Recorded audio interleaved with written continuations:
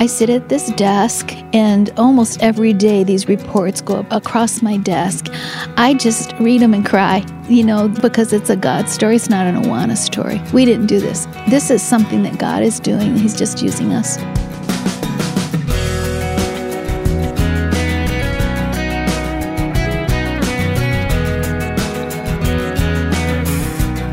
What began in 1950 with roots all the way back to the 1940s is being used of God all over the world to reach children with the gospel, and a new generation of leadership led by Awana CEO Valerie Bell is leading the charge.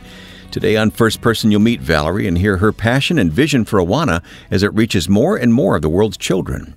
Welcome to our program. I'm Wayne Shepherd. The conversation to come was recorded in the Awana headquarters just outside of Chicago. At the time of this recording, the founder of Awana, Art Rorheim, was living. He is now with the Lord. As we begin, a word of thanks to the Far East Broadcasting Company for making it possible to tell this story and many others each week. When you visit firstpersoninterview.com, please take a moment to sign up for a free 30-day devotional from FEBC that will inspire you with powerful testimonies of listeners around the world. Look for the devotional at firstpersoninterview.com.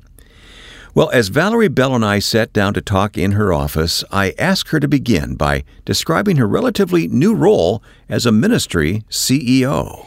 The Monday that I went in and applied for my Social Security, and I thought it was a done deal, on Friday, I say, this job happened to me.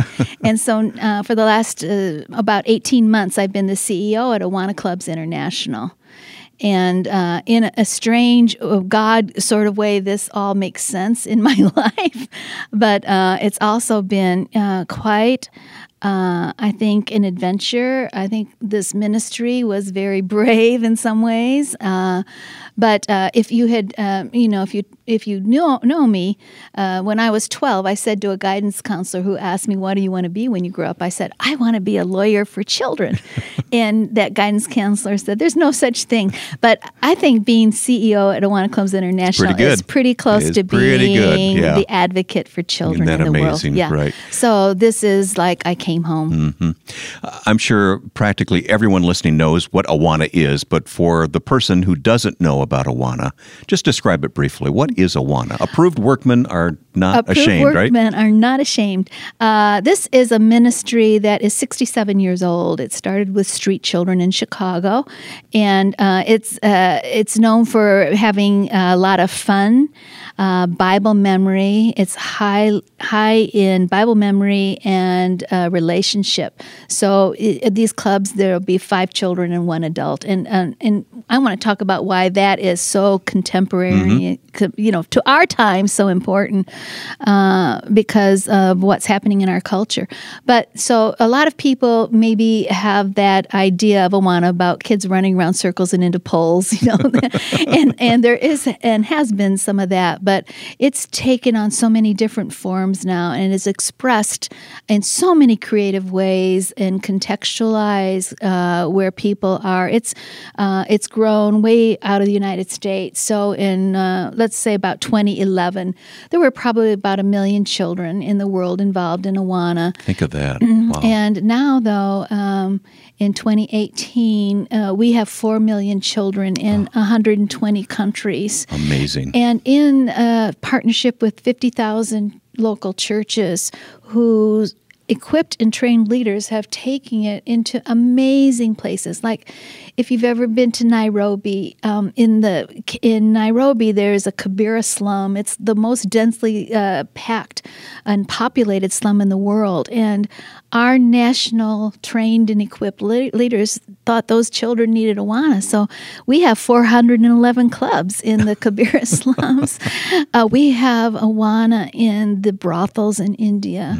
They are in our native equipped and trained leaders have taken it to Lebanon, to the Syrian refugee camps. It's just amazing. If I just pick out one country to give you a sense of what that's like. So in India, almost 1 million children. But of those 1 million Awana children who are coming every week, about 400,000 of these children are Hindu.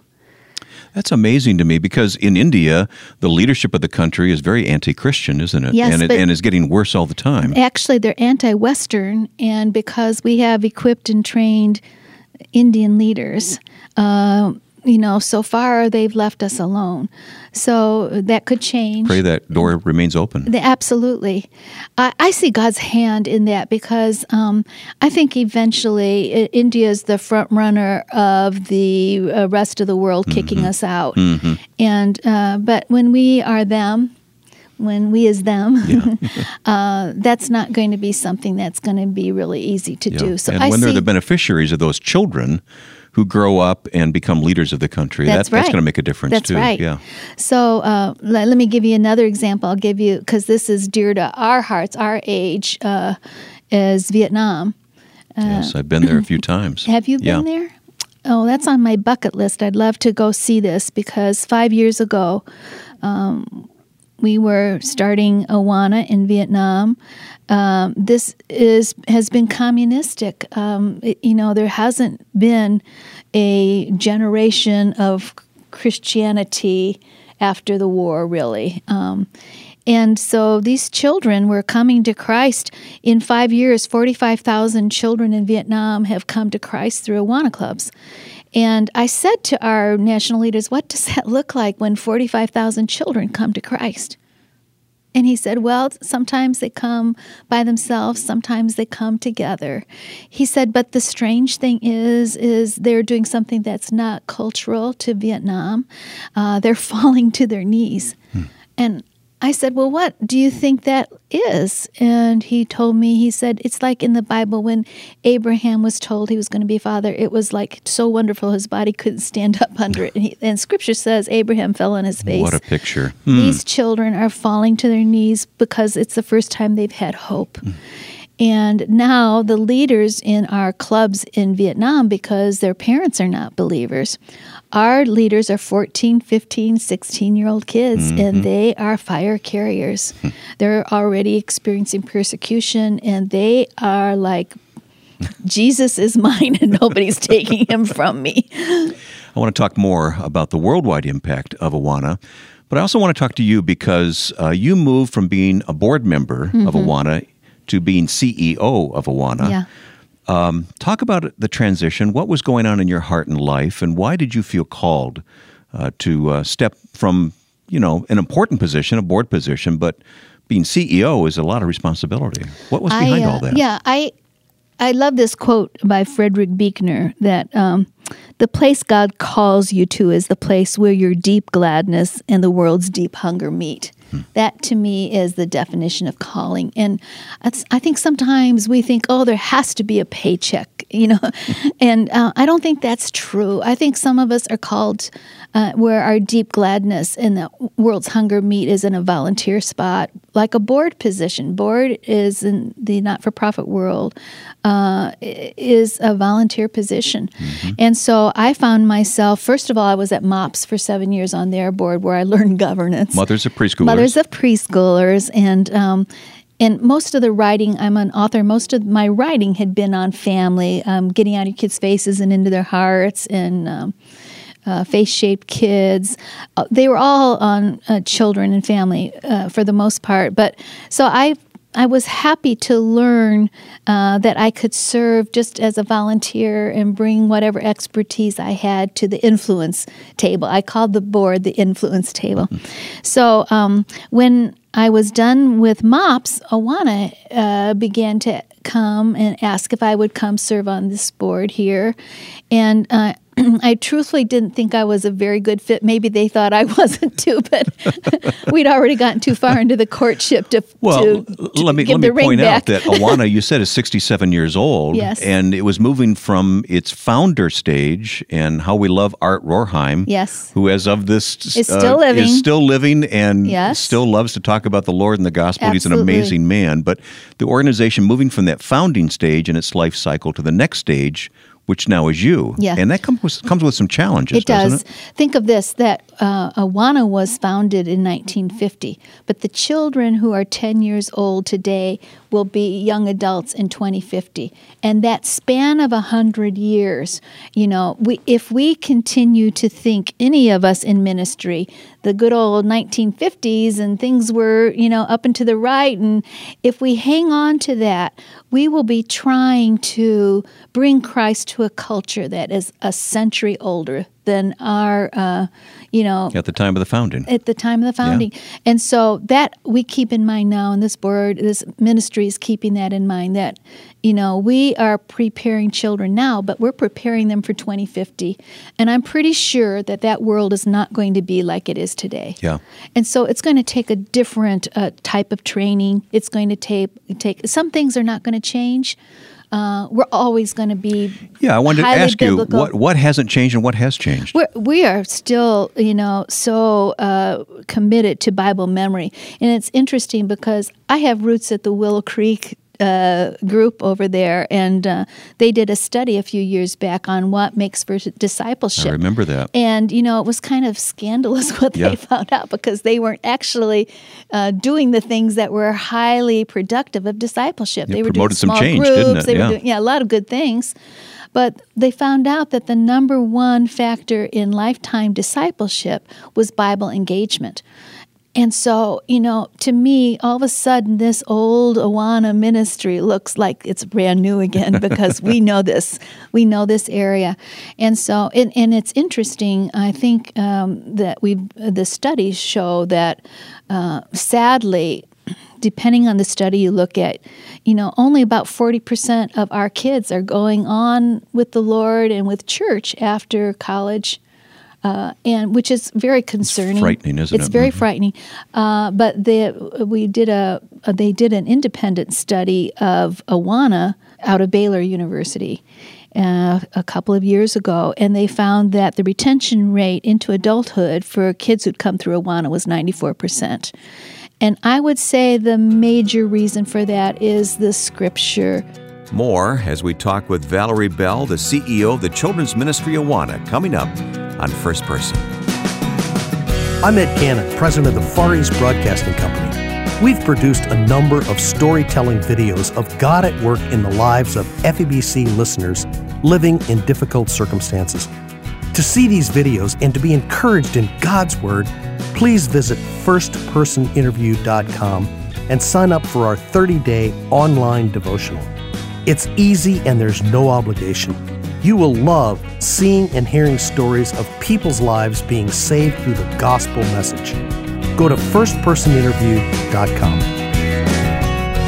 My guest is Valerie Bell, who is now CEO of Awana. Is it Awana International, Valerie? Awana Clubs International. Awana Clubs International. All right. And how exciting that you have this role and this responsibility now. We were talking a moment ago about moving into the next life cycle of this organization, this effective ministry, and what's the same. And Bible memorization is still a very much a focal point of Awana.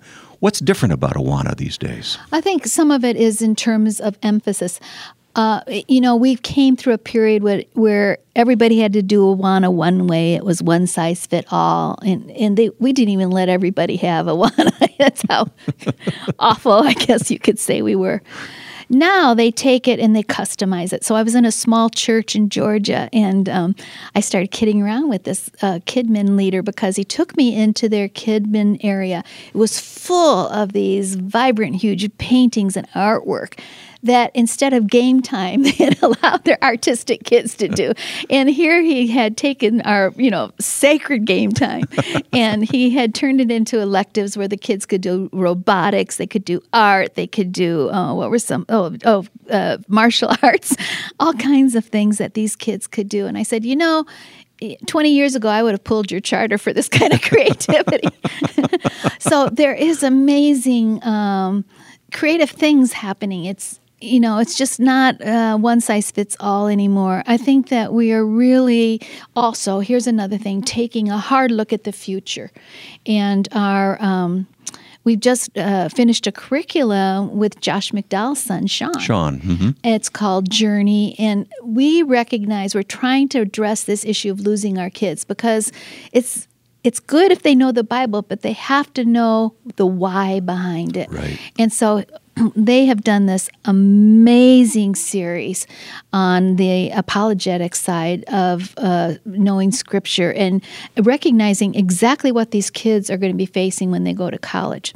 So, like I took a hard look at, I don't mean to be political because I don't have a lot of faith in politics, but Bernie Sanders recently interviewed a Christian and took him to task. Did you see that? Yes, Wayne? I did, yeah. Okay. It made a lot of headlines. It did, and he took him to task for believing that people who don't trust in Christ will not have eternal life. And, of course, this man was taken back. I don't know what happened to separation of church and state at that moment. Apparently the door swings only one way on that. But I say thank you to Bernie Sanders because he came out of the closet, and that's what a lot of people are thinking. Mm-hmm. And I want us to be able to prepare our children to be the leaders of the church who know how to answer and still find favor with these kinds of politically correct questioning. Yeah. So they can say things like, well, in Scripture, it says that God is not willing that any should perish. And we're not willing that you perish either, Bernie. That's why we're obnoxious and in your face about things. So to be able to take a stand that it connects but doesn't condemn. And I believe that by 2050, this is really the world that our children will be trying to navigate through. For you to minister to these children, you have to understand where they're coming from. I know you've done a lot of research or read a lot of research. Tell us what that is like for children growing up today. Well, let's just have a real talk about the American child. Let's focus in. We know a lot about what's happening with children in poverty and that type of thing. I want to talk about the child next door or the child who's coming to our churches.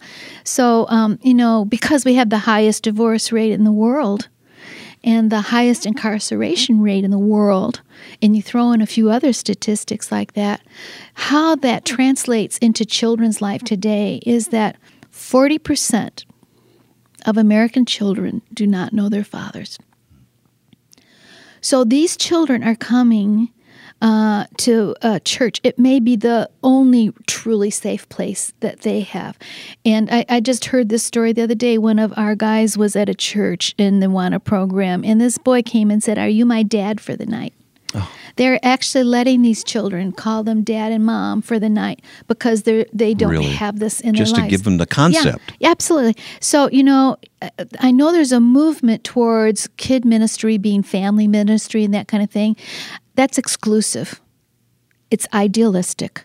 And Awana's going the other way. We're going missional. And we're saying to the church, wake up. You've got kids who need the church more than any other time. Our leadership group, when we talk about our childhoods, most of them around the table have these terrible childhoods. It's incredible. But there is always the addendum at the end. And they say, but for the church. And I think we need to wake up here in the United States and become missional, become evangelical in the true sense of carrying the gospel, not a political flag.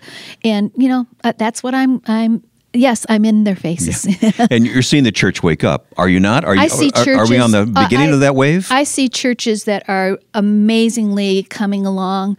They are.